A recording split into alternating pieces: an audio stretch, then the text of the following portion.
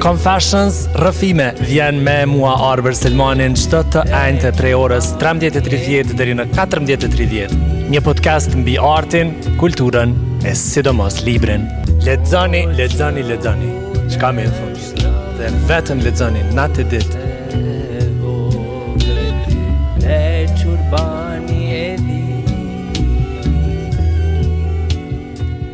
Jeni në Urban FM 103.5 edhe 105.5. Mirë se veni në podcastin Confessions apo Rrëfime.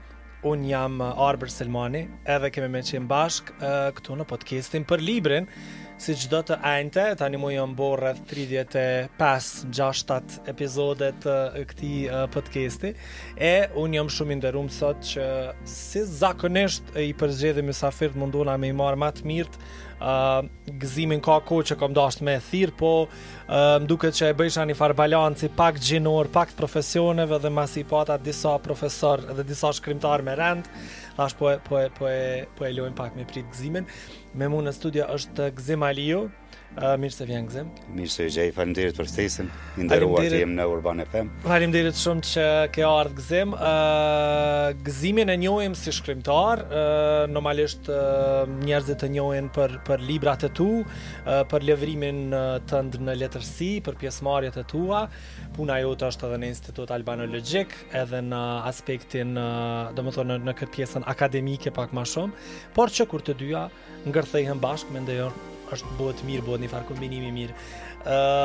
Gëzim, pak për publikun, pak për audiencën, çka je momentalisht jetu punu në Institut Albanologjik, tash sa vite më the? Po thuj se po bëhen 13 vjet, do të maj bëhen 13 vjet që punoj në. Fillimisht kam nisur si ulëmtues i pavarur shkencor, pastaj aty e kemi me avancime sepse kontratat nuk janë përhershme. Duhet të mbledhim kredi, të botojmë punime shkencore, të marrim pjesë konferenca shkencore dhe të botojmë monografi, do të projektet për të cilat edhe paguhemi aty, sepse avancime nuk mund bën ndryshe. Tash e kam pozitën e bashkëpunëtorit të lartë shkencor që i bjen profesori asociuar, kam edhe një avancim që ti përfundoj avancimet.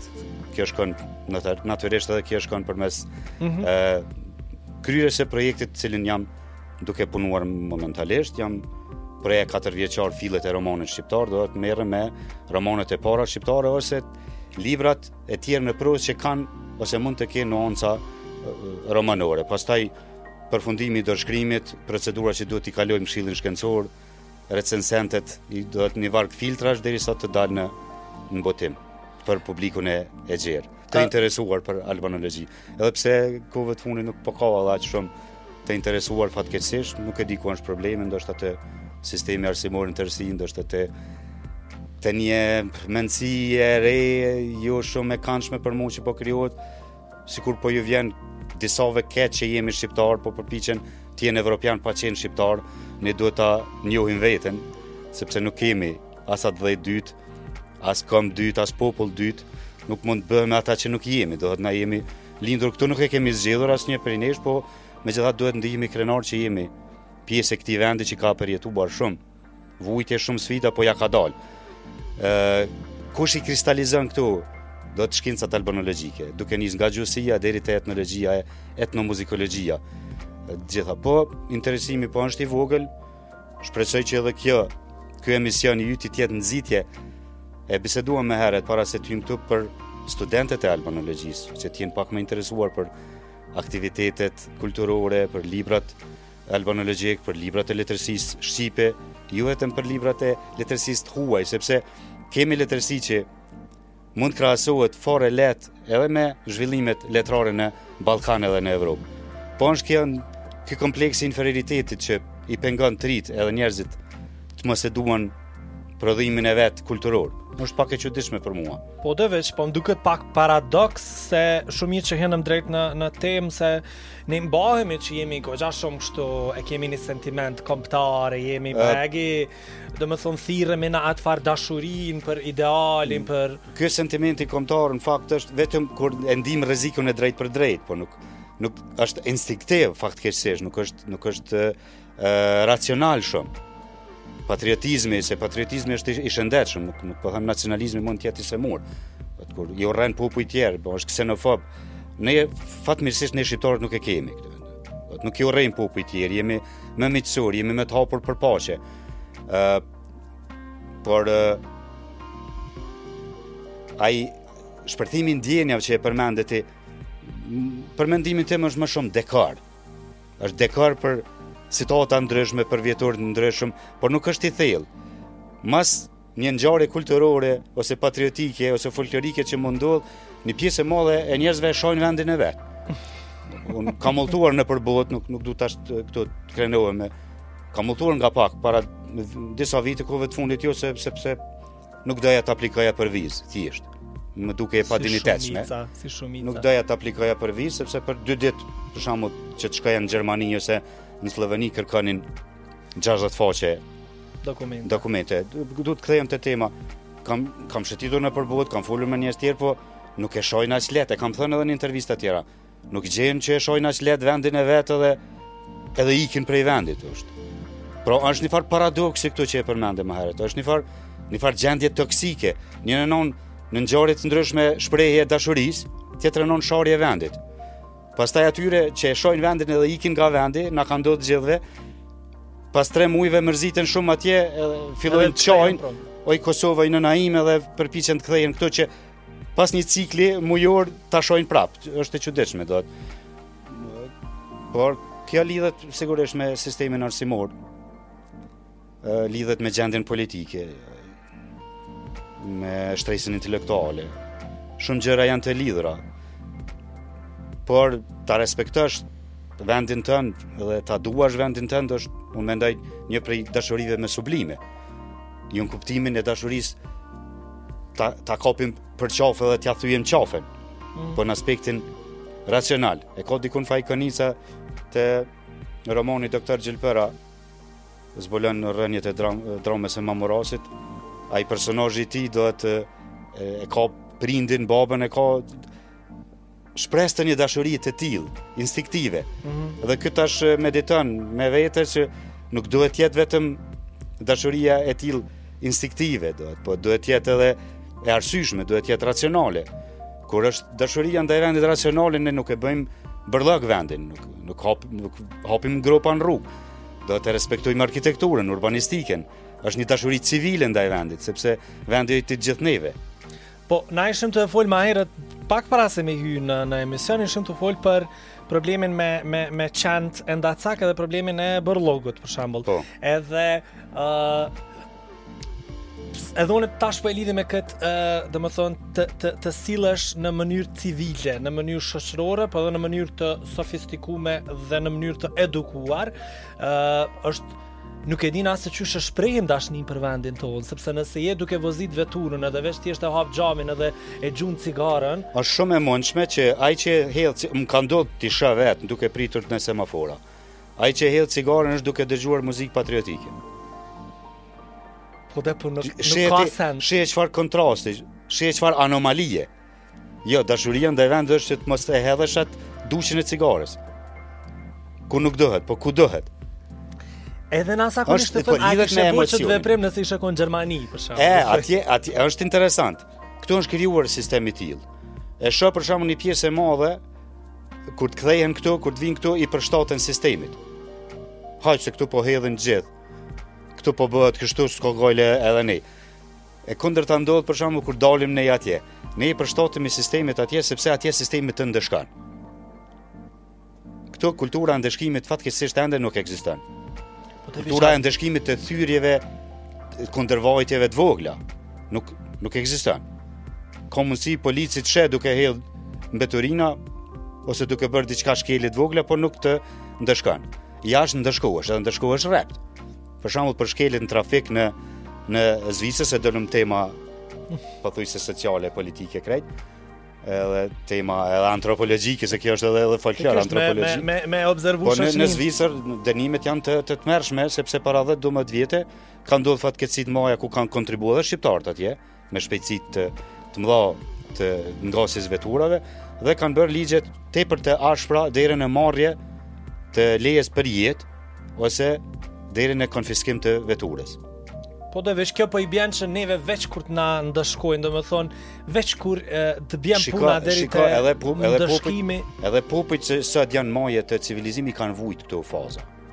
Por ata kanë arritur që të reflektojnë me kohë, nga dalë, edhe t'i shojnë pikat e dobta dhe t'i përmirësojnë.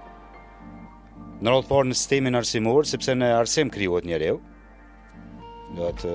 Na kemi një shprehje shumë interesant, shkolla nuk të ban njeri, nëse nuk të ban shkolla, kush të ban? Disa thojnë familja, mirë dhe mirë, po për çka është krijuar shkolla, sistemi arsimor, që ta shkoq individin nga familja, nga rrethi dhe ta krijoj sipas një ideologjie të caktuar. Në këtë rast po flasum e thash edhe ditë në një festivalin poetik Prishtinës, ideologjisë liberale demokratike perëndimore. Që në mënyrë që ai fëmijë pastaj ta përmirësoj edhe familjen e vet nëse ka dalë nga një familje që nuk sillet në mënyrë civilizuar. Kështu është kombet e mëdha evropiane kanë krijuar njeriu e civilizuar. Jo në forma tjera. Edhe sot vazhdon, sepse arsimi atje është aspekti më I rëndësishëm I shtetit edhe I shoqënisë edhe I kulturës përgjithsisht. Nuk ka aspekt tjetër më të rëndësishëm, sepse nga shkolla dalin edhe politikanët që marrin pastaj vendime të mëdha na prekin gjithë neve. Nga shkolla dalin. Pse pra e kemi kaq të mishëruar me këtë thanje, edhe pse ja japim goxha të drejta. Kjo ka rënë thella në kulturën tonë fisnore kanonore. Ne jemi shoqëri me nonca të fuqishme të fjalës së folur, jo fjalës së shkruar. Ne ende I respektojmë shumë traditat fisnore dhe kanonore dhe patriarkale, fatkeqësisht.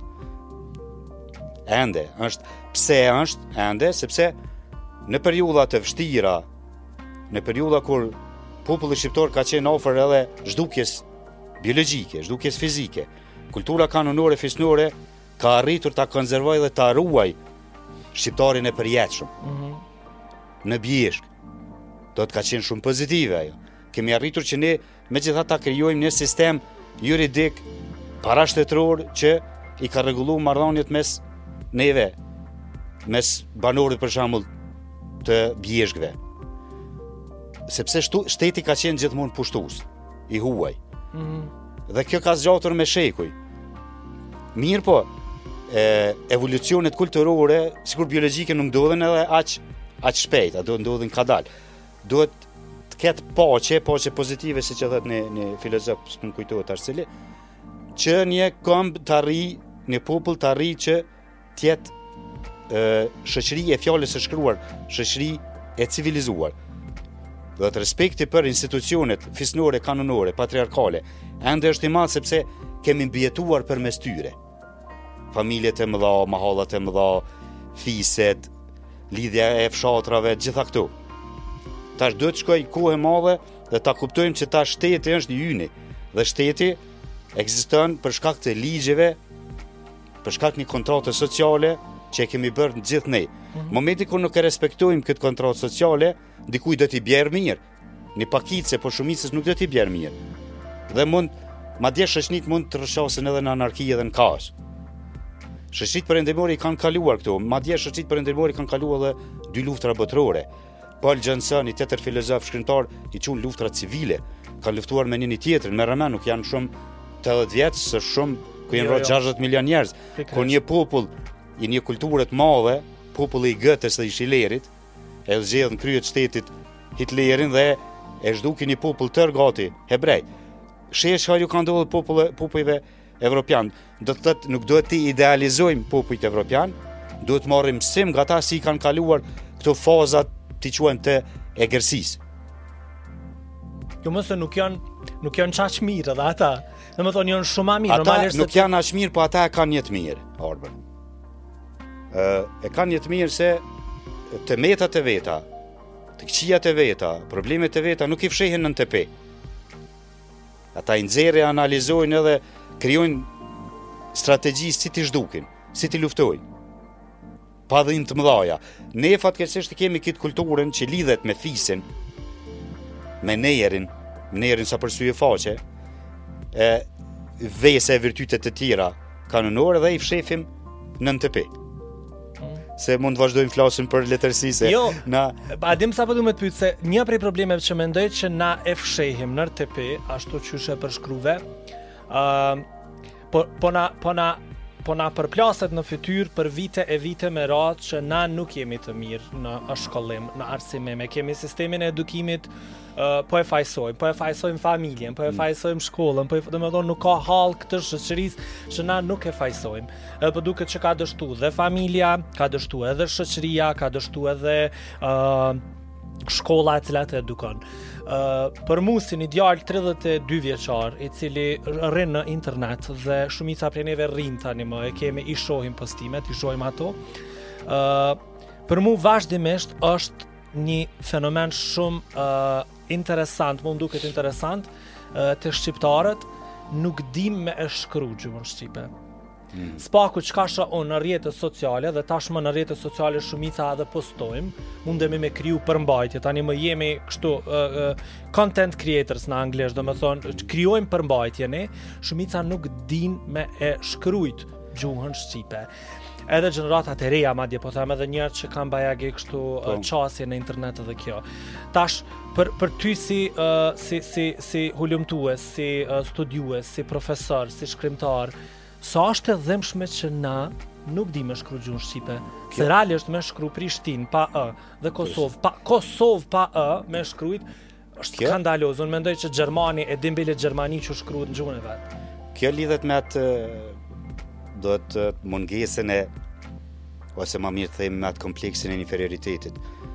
Do të lidhet shumë me mos leximin. Mos leximin. Edhe nëse s'lexon për Kosovë kin shenja komunikacionit. Ju intereson vetëm bortja e e mesazhit për shembull. Jo edhe mënyra se e bart mesazhin. Gjuha nuk është vetëm mjet për bortje mesazhi, po edhe mënyrë. Gjuha në fakt është thelbi i natyrës njerëzit, se gjuha na shqun neve njerëzve. Pse ndodh kjo është për shkak të mungesës të mërshme të lexueshmërisë, letërsisë shqipe. Kam pasur një profesor në shkollën e mesme, Adem Hamza, nëse më dëgjon, e përshëndes. Nuk e kam takuar më nga shkolla e mesme. Ai na thoshte, nuk mësohet të shkruarit e gjuhës shqipe duke lexuar gramatik, sepse ato janë rregulla teknike shpesh të thata. Të shkruarit e gjuhës shqipe mësohet duke lexuar letërsi shqipe, duke lexuar shkrimtarët shqiptar. Ka qenë viti i 3 kujtoj, dhe këtë e ka marrë shumë për zemër, dhe ka pas efekt jashtëzakonshëm, sepse të shkruarit e bukur gjuhës shqipe unë e kam mësuar duke lexuar gramatikat më vonë kam mësuar, rregullat gramatikore, provimet që s'kemi pas çare pa i.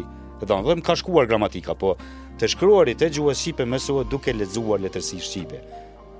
Dhe jo vetëm mësuarit e gjuhës shqipe, po edhe kultura, edhe sjellja, edhe ndjeshmëria njerëzore, të gjitha asimilohen, përvetësohen, mësohen duke lexuar letërsi artistike. Të autorëve shqiptar edhe të autorëve tuaj të përkthyer bukur në gjuhën shqipe. Ndryshe do të hasim tash dhe do të hasim për ditë në shkelje të rënda të shqipes. Nuk është vetëm ajo çështja Kosovë pa ose Prishtinë. Është edhe te sintaksa. Është edhe te sintaksa, sepse gjuha shqipe ka natyrën e vet të renditjes fjalëve në fjali, është gjuhë më fleksive se anglishtja për shembull.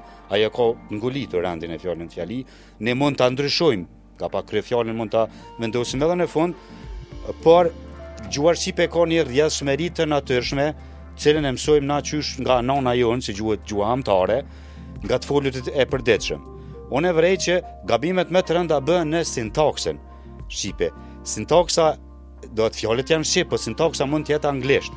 Do një edhe anglishten, deri dikon edhe gjermanishten, e shoh që gjuhët e huaja e ndikojnë përdorimin e sintaksës në gjuhën shqipe. Pse? Prapë ajo mungesa e dashurisë së duhur ndaj gjuhës shqipe.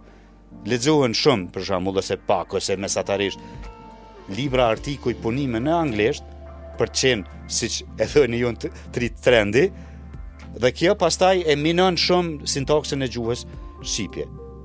Për këtë shkak edhe ndodhin këto shkelje. Tjetra është sistemi arsimor. Do të është një cikël i rrethrotullimi, sikur ai meu që e vendosin atë rrethin, ai kujton që po ecën fakt sillet në vend, sigurisht e dini gjithë, e keni imazhin e. Po. Lëshohen sistemi arsimor janë përpjekur të bëjnë reforma, nuk them që kanë dështuar, por që janë ende në tranzicion në transformim me sipër. Respekt për arsimtarët, edhe vetë kam punu një kohë në arsim, e di me çfarë heqin, e di sa profesion i vështirë është profesioni i dytë në rand pas mjekut që digjen profesionalisht. Nuk është lehtë punohet me 30 nxënës, 40-45 në klasa. Nuk është lehtë punohet me ato paga të ulta. Një pjesë e madhe arsimtarët me të vërtetë janë idealist, por ju mungojnë mjetet, ju mungon përkraja. Nëse ti si politik i sulmon për vitet të tëra arsimtarët, nuk po deni, nuk po punoni, çfarë bën? Ti i demoralizon. Ata do t'ikin. Jo do t'ikin në kuptimin që ta lënë shkollën, po do t'ikin nga përgjegjësia, sepse ata do të thonë, po unë po punoj që sa, kam dhënë kontribut madh, askush nuk e vlerëson. Askush nuk e vlerëson, dhe nëse ti e sulmon vazhdimisht arsimtarin, jo vetëm politika, po edhe prindë dhe shoqënia, çfarë presim nga ta? Ne duhet t'i përkrahojmë arsimtarët, në mënyrë që ata të japin rezultat. Duhet t'i përkrahojmë materialisht, se ka ky vend tash pore, po duhet t'i përkrahojmë edhe në kuptimin e krijimit kushteve. Shkollat tona ende kanë sistem me ndrrime, me rëmëmen. Kanë herë edhe me 3 ndrrime. Shkollat tona nuk kanë kuzhina mbrana. Shkollat tona nuk kanë laborator siç duhet, ose edhe nëse kanë, nuk kanë profesor të arsimtar të trajnuar nga ata. Pa edhe nëse ka ky vend pare, po m'duket që po shkojnë pak po shkojnë ndoshta në këto hallka të tjera. Kjo lidhet prapë me politikën, sepse politika nuk është e interesuar që njeriu shqiptar i Kosovës të iluminohet, sepse njeriu kur iluminohet ai ka gjykim kritik, i merr gjitha gjanat me gjykim kritik, i analizon. Dhe momentin që ai bëhet i iluminuar, i ndriçohet mendja, nuk është votues blanko, nuk është votues i turmes. Ai përzgjedh, ai analizon arbrin ose gëzimin nëse janë kandidat, i analizon programet e partive, i analizon dëbëmat e kaluara, edhe voton për atë që merr mendja me të vërtetë. Por të ne faktikisht sistemi arsimor prodhon turma votuesish që nuk kanë gjykim kritik, që janë fakt agresiv në bindjet politike, edhe nuk e dinë çfarë bindje politike kanë, sepse nuk i njohin as ideologjitë e partive, nuk e dinë as çka është e majta, as çka është e djatha, as çka është qendra. Nuk kanë as konceptet më elementare për si funksionon ekonomia globale, lokale, rajonale. As çu funksionon sistemi bankar. As nuk kanë mendime për transformimet e mëdha shoqërore që t'u psu ky vend. Për shkapërderën e familjes tradicionale me shumë dhimbje në familje celul më të vogla, shiko perëndimi. Nuk e ka konceptet më elementare për nevojën e madhe të pavarësimit të rinjve, në krijimin e individualiteteve, në krijimin e individit. Ne e vuajmë shumë mungesën e individit në këtë shoqëni. Ne jemi të lidhur shumë për familjen, për mahallën, për lagjen, për fisin, për emnin, dhe kështu jemi të varur, të mërshirë nga njëri tjetri. Një shoqëni e pavarur, një shtet i pavarur nuk mund krijohet me individ të varur. Qysh me dal në problemi është që qysh me dal, kush na ka varfëruar neve më shumë. Unë mendoj që ka një rrugëzidhe, janë shenjat e para, është industrializimi i vendit. Ky vend nuk i ka kaluar fazat e zhvillimit ekonomik, sepse ka qenë i robruar. Fatkeqësisht, robria e gjatë edhe fukarallaku po prodhojnë shumë maskarallaksa. Tash mund të fajsojmë na edhe vetën, edhe tjetrën, edhe shoqërinë, edhe arsimtarët, edhe politikën e gjithçka, po nëse ka një fajt madh dhe ka sigurisht është pushtimi i gjatë. Kalimi nga një pushtues në tjetrin. Dhuna e madhe që ka psu ky. Çfarë presim nga një individ që është bëhet për shembull në një dhumë, në një qeli, të errët, të lagësht, pa ushqim, pa dritë, pa asgjë, dhe nëse e nxjerrim pas 20 vjetës e i kërkojmë të vrapojnë maraton, çfarë presim? Ai do të rrezohet mas 5 metrave. Ne nga vetja po kërkojmë që të bëjmë maraton, të shtyhemi me popujt evropian. Nuk mund të shtyhemi me popujt, duhet jemi pak edhe të mëshirshëm ndaj vetes, mirë kuptues nganjëherë ndaj vetes. Po kritik, po jo sharrës, të jemi pak mirë kuptues sepse kemi kaluar periudha shumë të rënda. Rrugdalja është industrializimi, krijimi i profesioneve të specializuara. Njerëzit kur punojnë profesione që i dojnë edhe janë specializuar për atë profesion dhe paguhen e me atë pagë mund ta kalojnë muin në mënyrë dinjitetshme, fillojnë ngadalë edhe të kulturohen, edhe të civilizohen. Sepse gjendja materiale pastaj e ndryshon mirëqenien edhe shpirtërore, edhe kulturore. Nuk mund presim ne nga një popull i varfër të jetë i civilizuar. Nuk ka ndodhur në histori kurrë dhe nuk do ndodh kurrë. Nëse mrrim ta ngrisim nivelin material të këtij vendi, që mund mrrihet përmes industrializimit, atëherë mund të arrisim edhe nivelin e civilizimit, edhe të kulturës. Pastaj edhe dashurisë për librin, letërsinë, sepse njeriu kur është në gjendje të mirë, më të mirë materiale se mesatari, kërkon diçka për te barkut, për te ushqimit. Çka kërkon artin, kthehet te natyra e vet e vërtet, sepse arti neve na dallon nga krijesat e tjera në këtë botë. Sepse arti nuk lind nga asnjë nevojë imediate materiale. Çfarë i ka shtyr për shembull ata njerëz parahistorik që ta vendosin dorën në shpellë e ta ngjyrosin të lënë shenjat e veta. Çfarë i ka shtyr? Ajo dëshira e therrja e brendshme që të komunikojnë, jo vetëm me ata që i kanë përreth, po edhe me gjeneratat e ardhshme. Sepse njeriu e din që ekziston e ardhmja dhe si mund të komunikosh me të ardhmen më mirë sepse përmes artit, letërsisë, pikturës, muzikës. Hajde po ndalim me të letërsia. Gëzim, librat e tu janë në librari, besoj që përveç një katedrale pa kryq nuk gjendet, ndoshta duhet ta ribotoj, nuk gjendet, tjerat mund të gjenden, po do të kërkohen sigurisht. Do të kërkohen, po. Disa janë edhe online, i ka libraria Dugagjini, mund të porositen. Mirë, zakonisht jo veç mysafir të mi, po në përgjithësi artistët, shkrimtarët e çfarëdo lloj fushë, mënyra më e mirë që me qëndru në kontakt me ta është me i përcjell në rrjetet sociale, sepse më pas kur i përcjellni në rrjetet sociale edhe mundeni me përcjell aktivitetin e tyre. Në këtë rast letrar, Gëzim Aliu është me mua në studio, është edhe shkrimtar, po ashtu me disa libra të botuar. Edhe librat patjetër mundeni me i gjetë në libraritë e qyteteve, por edhe duke kontaktu vetë Gëzimin si shkrimtar i këtyre librave. Gëzim, pa dashni me hi, po du me të pyet edhe pak për letërsinë.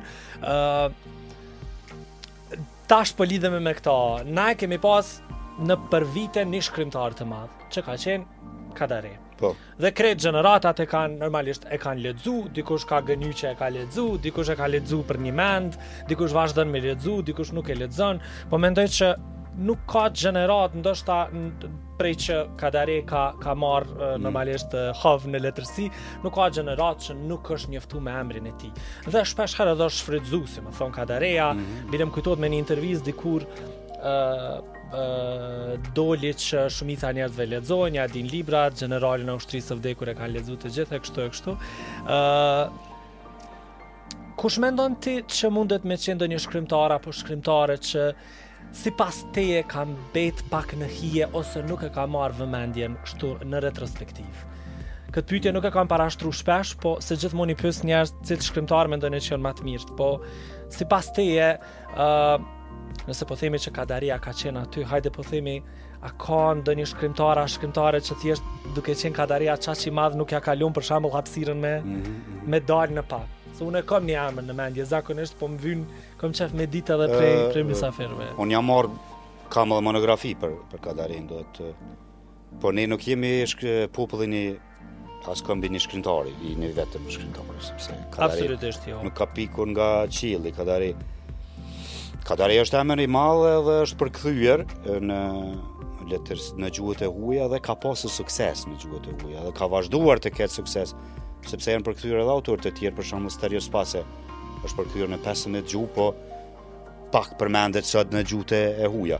Se çfarë do të të ardhmen me veprën e Kadares në gjuhët e huaja, nuk e di, sepse koha dihet çka bën. Përveç kësaj popujt i kanë letërsitë e veta kombëtare, nuk është që interesohen vazhdimisht për një shkrimtar të një populli tjetër. Thash që është një traditë letrare, shkrimtar të mëdhej të tjerë, shkrimtarë të rëndësishëm, edhe nëse kanë shkruar pak, unë sigurisht pa dyshim do ta përmendja Lozbush Paradecin. I kësaj periudhe kur i ka shkruar ato librat e famshëm të poezisë që janë me të vërtetë bukur. Kësaj periudhe është padyshim Mitër Shkuteli që e kam lexuar në tanësi Mitër Shkutelin, sidomos tregimet e periudhës 20, 40, 44 janë të shumë bukura. Është padyshim Ernest Koliçi. I kësaj periudhe që duhet përmendur janë edhe tregimet e Vedat Kokunës që më vonë ka shkëlqyer më shumë si përkthyes. Është nga gra duhet ta përmendim gjithsesi Musine Kokalarin. Migjeni edhe pse i ri 27 vjeç ka vdekur, është shkrimtar i mirë që lexohet edhe kësaj dite, është shndruar më në met. Shkrimtar të tjerë sigurisht Drito Agullin duhet përmendur, duhet Fatos Arapi një pjesë e krimtarisë e tij. Sigurisht edhe një pjesë e krimtarisë edhe të Drito Agullit. Tash një pjesë e krimtarisë edhe të Ismail Kadares e ka pagu taksën e qenit nën regjimin diktatorial, se s'kan pas qare, nuk duhet t'i akuzojmë sot. Nga në Kosovë për shembull janë Alepodrimja që është mirë të lexohet, Azem Shkreli është mirë të lexohet, për i prozatorëve Arif Demolli është mirë të lexohet, është autor i rëndësishëm, tash edhe s'po mbin mend se janë mjaft autorë të mirë që duhet Anton Pashkun, mos më harro. Anton Pashkun, tregimet e Anton Pashkut nuk do ta kisha përmendur me aq pietet siç e përmendin romanin A, tregimet po. Recep Qosjen, sidomos romanin e tij Dekja më në vend për syve të tij, duhet të lexohet. Paka shumë këta autor dhe kjo çështja e yllit që është krijuar nga starit medialt, këto e kanë krijuar mediat edhe kjo, si të themi, kjo histeri në fakt është, në thojza një histeri që kemi vetëm një shkrimtar, nuk është e vërtetë. Kadare është njëri prej shkrimtarëve të mëdhenj të letërsisë shqipe, por nuk është i vetmi. Është sigurisht rrëfimtar i shkëlqyer dhe ka mbajtur tempon e krijimtarisë për 50 vjet me radhë. Ka pas energji të jashtëzakonshme krijuese. Dhe kush nuk e lexon humbet shumë. Kultivimi i tij gjuhës shqipe është i jashtëzakonshëm. Por ka edhe shkrimtarë të tjerë, sepse nëse kemi mbetur të themi që kemi vetëm në shkrimtar, atëherë kultura letrare nuk krijohet vetëm me një shkrimtar. Sepse ne kemi pas shkrimtar të përkthyer edhe para Kadares. Marin Barleti, 2 vepra të veta e vërtet që i ka shkruar në latinisht. Historia e jetës dhe vepra Skënderbejt dhe rrethimi i Shkodrës. Ai ka qenë preft shqiptar i Shkodrës, i ka shkruar latinisht sepse ka qenë gjuhë botërore në atë kohë, gjuhë e botimit. Dhe vepra e tij është përkthyer në qindra gjuhë të tjera. Në 10 gjuhë të tjera, më ka pasur qindra botime. Dhe ka qenë ku shkrimtar shumë i njohur në Evropë. Por kemi edhe një shkrimtar ne që sot nuk e nderojmë aq shumë. Janë shkruar monografi, por ai njeri i madh nuk ka një monument për shembull të rëndësishëm në Prishtinë taze. Pra, letërsia shqipe ka traditë. Pastaj kemi Pjetër Bogdanin, një doktor i teologjisë. Vepra e tij është e nivelit rreth Qeta Profetëve. Nëse jo për atë prozën religjioze, është për ato poezitë e bukura, këngët e Sibilave. E kemi pasaj edhe poezitë e Pjetër Budit, ose prozën e Frank Bardhit. Kemi pastaj poet Arbresht të shkëlqyer, jo në një Mderadën për shembull, Zef Seremben, e poet të tjerë. Pra, është edhe periudha e rilindjes, sepse po të mos ishte periudha e rilindjes, Kadareja dhe Gëzim Aliu nuk do të shkruanin shqip. Është kjo periudhë kur është krijuar identiteti kombëtar shqiptar, në krye me vëllezërit Frashëri. Po edhe Konstantin Kristoforidhin, po edhe Naum Veçil Harxhin më herët, edhe plot shkrimtarë të tjerë që njëjtëkohësisht kanë qenë edhe edukator. Kjo faza e rilindjes pastaj pasohet nga faza që quhet zakonisht e periudhës së pavarësisë me autorët që i përmenda. Por janë përpjekje titanike të individualiteteve të shuara për ta krijuar letërsinë shqipe që e kemi sot. Dhe Kadari thash, e po përsëris, siç thash fillim, nuk ka pikun nga qielli, po rezultati një tradite të gjatë dhe relativisht të pasur artistike. Duke i pasur gjithë një parasysh rrethonat mjaft të vështira, të cilat është shkruar dhe botuar gjuhar shqipe, sepse në kohën e Perandërisë Osmane ka qenë ndaluar gjuhar shqipe, ka qenë ndaluar përdorimi, derisa popujt tjerë e kanë pas këtë drejt, populli shqiptar nuk e ka pas. Mas formimit të shtetit të parë shqiptar në 12-ën, alfabeti vetëm është krijuar disa vite më herët, 1908-ën, kanë filluar krijuar të themelohen shtypshkronjat, shtëpitë botuese, shkollat dhe kështu janë krijuar edhe autorët e parë shqiptar, sepse autorët nëse nuk kanë lexues që lexojnë shqip përse të botojnë. Gjatë kësaj periudhe, me një pauzë fatlume të pushtimit, s'mund ta quajmë, por të kohës së Austro-Hungarisë 345, sa jam i sakt, kur janë themeluar disa shkolla në Shqip, në Kosovë, me ripushtimin slav, prapë është ndalu gjuha shqipe, nuk janë themeluar shkolla shqipe, ato që kanë qenë janë shu, dhe gjatë kësaj periudhe arbër nuk ka asnjë shkrimtar shqiptar në Kosovë që shkruan dhe boton në gjuhën shqipe. Merreni me mend.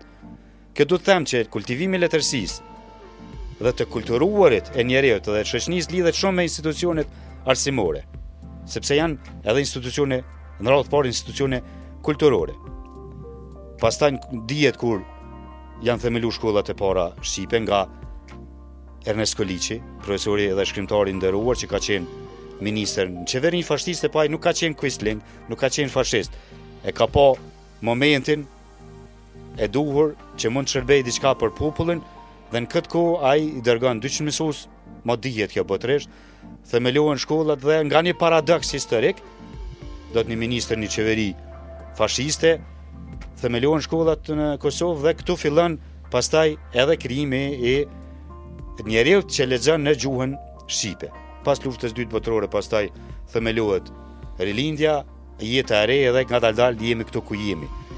Pra me gjithë këto rrethona të vështira, ky popull ka arritur të krijojë letërsi që sillet përgjithsisht ka mesatarja, por që ka edhe maja të larta letrare, siç është për shembull Ismail Kadari, por edhe autor të tjerë që megjithatë janë përkthyer dhe kanë pasur sukses në të ardhmen, dhe letërsia nuk duhet shihet vetëm produkt i një kohe.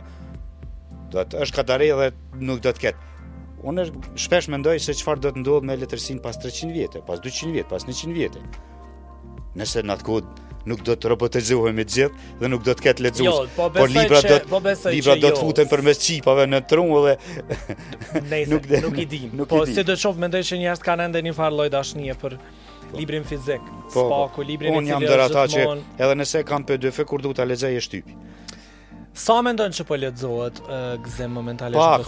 Pak po lexohet, edhe ata që po lexojnë në gjuhën angleze. S'e di, kjo është çaj kompleks inferioritet. Pak po lexohet sepse mediat e tjera po ofrojnë atë që njeriu në esencë e kërkon, arktimin. Kënaqësinë drejt për drejt është. Po dhe libri bretar një kënaqësi, është kënaqësi estetike, po edhe intelektuale është nivel më i lartë i kënaqësisë. Dhe ata që nuk e përjetojnë nuk e dinë se e bukur është kjo kënaqësi. Po ata që e përjetojnë, e dinë, ata nuk mund të rrinë pa lexuar, nuk mund të rrinë pa librin, sepse e kanë përjetuar tashme. Është botë e zbuluar për ta, dhe është botë e madhe pa kufe që duhet zbulohet vazhdimisht. Ata që do të ndalojnë në këto kënaqësitë, s'po them triviale, respekt për gjitha mediat, po këto kënaqësitë pak më të lehta, pak më të thjeshta, televizioni, interneti, mediat e tjera, ata nuk e njohin. Si t'ja u nxisin neve dashurinë për ta zbuluar këtë botë, pa zbuluar kënaqësisë e leximit, kënaqësisë intelektuale të leximit, kënaqësisë estetike të leximit, kjo bëhet vetëm përmes sistemit arsimor. Nëse një arsimtar lexon vetë dhe din çka është letërsia, dhe shijon letërsinë dhe e përcjell letërsinë, ai sigurisht që spokun një nxënës në klasën nga 30-40 nxënës, një nxënës do t'ja injektoj dashurinë e bukur për letërsinë, fjalën e bukur dhe për artin përgjithsisht. Dhe pastaj nga injekti, nga nxënës mund pastaj dal një intelektual, një shkrimtar, një nxës tjetër i të ardhmes për fëmijët e të ardhmes. Kështu bëhet në botë normale, kështu duhet ta bëjmë edhe ne. Unë nuk jam përmes me lexu në gjuhën angleze. Unë mendoj që është mirë të lexojmë vetë lexojmë gjuhën angleze, por ndoshta unë për shembull gjithmonë si arbër e kam një farë balanci. Për shembull, jo nuk duhet të ketë arbër, mos e bëj. 80% duhet lexosh në gjuhën shqipe, letërsi shqipe, se u ankuve më herët për përdorim jo duhur gjuhës shqipe. 20% gjuhën angleze. Unë vetë lexoj anglisht. Madje edhe kam përkthy libra për anglisht, se 10 ndoshta qindra shkrime, tekste, punime. Veton. Po, shumica e leximit, sidomos letërsisë artistike, është në gjuhën shqipe, edhe kur janë autorë të huaj. Mund ndoshta ti lexoj edhe në anglisht edhe në gjermanisht, po I lexoj kur e gjej që janë përkthim I mirë. E shoh kush është përkthyesi, I besoj atij përkthyesi, edhe e shijoj në gjuhën shqipe. Nuk duhet tash të nglloj këtu rigjid, por ashtu siç lexojnë anglez në gjuhën angleze, gjerman në gjuhën gjermane, italian në gjuhën italiane, grek në gjuhën greke, që janë popull pak a shumë sa na I vogël me kulturë të lashtë. E qartë kjo, siç jemi ne me kulturë të lashtë, po kemi pas të lashtë më të mëdha, ata lexojnë në gjuhët e tyre. Pse të mos lexojmë edhe ne në gjuhën tonë? Në gjuhën tonë, për çka? A mendojmë ne që flasim anglisht jemi më të pranueshëm për botën? Jo, nuk jemi më të pranueshëm. Ne jemi të pranueshëm për botën nëse flasim mirë gjuhën shqipe, nëse njohim mirë kulturën tonë, nëse e vlerësojmë historinë tonë, dhe nëse e vlerësojmë të mirat tona. E një prej të mirave tona që e përmenda më herët është që populli shqiptar kurrë nuk ka urrëtur asnjë popull tjetër. Kjo është pasuri e madhe. Dhe përveç kësaj pasurie kemi edhe pasuri të tjera që duhet t'i çmojmë. Mirë me kritika, kemi shumë çka për të kritikuar, po duhet t'i çmojmë edhe pasuritë tona. Një ndër to, e vogël ose e madhe e vlerëson koha, është edhe ky emision I yti për shembull, që ti ja kushton me shumë dashuri letërsisë kulturës shqiptare. Ti nuk po fton këtu anglez, ndoshta ke plan të ftosh, po fton intelektual, shkrimtar, studiues shqiptar. Jo, në fakt. Dhe kjo është kontribut. Unë s'kom ftu asnjëherë askënd që flet anglisht. Kjo është pasuri. Edhe bile ju kom bë kërkesë shumë shpesh mysafirëve, ju thësha momentin që vini, ju lutem se shpesh del në fjalë në gjuhën angleze. Nuk e di pse e bëjmë, jam pjesë e problemit edhe unë e bëjmë. Kjo është ndikimi kulturor që unë e kuptoj, është ndikim kur bëhet pa qëllim, më herët sigurisht kanë përdorur edhe fjalë slave. Shumë më herët e derivon janë përdorur edhe fjalë turke. Dritarës për shembull I kanë thonë derivon penxheret, ose slavesht I kanë thonë prezore. Tash se ekziston gjeneratët e reja nuk e din çka penxheret e prezorja. E din çka dritarja, po unë dëgjova një ditë trit vindov duke I thonë. Po I thonë. Është ndikim kulturor I kulturave të mëdha që futen këto përmes prodhimeve edhe përmes kulturës, filmit, letërsisë, televizionit, gjithave. Është normale. Kur nuk është normale, kur nga një fjali e gjatë shqipe, gjysa prej tyre janë anglisht. Kjo nuk është normale. Kjo është pastaj për të ndezur alarmin. Gëzim, keni tjetër angazhim, kështu që sado që kisha pasur me bisedu më shumë duhet me Vjen keq, duhet të kemi me patjetër. E kemi pas patjetër. Se do të kishim folur edhe për shumë tema se. Po, kjo nuk është hera e fundit patjetër që do të takohemi. E kam pas në studio në podcast Gëzim Aliun. Gëzim, faleminderit shumë. Faleminderit shumë për thjesën, respekt për emisionin edhe radion. Faleminderit shumë që ke qenë. Gëzimin e keni në rrjetet sociale me përcjell vetë sa ka qenë pjesëmarrës në një festival, e di që do të ketë pjesëmarrje tjera, libra të tjerë, inspirime të tjera, thumbime të tjera artistike, kështu që me Gëzim Aliun më mirë është me u lidh në rrjetet sociale edhe me përcjell aktivitetin. Vazhdoni me të qëndru me Urban FM, kretë këtë emision e keni edhe në YouTube, edhe në rrjetet sociale, edhe na do takohemi patjetër të ajntën e ardhshme në orarin e njëjtë në 13:30.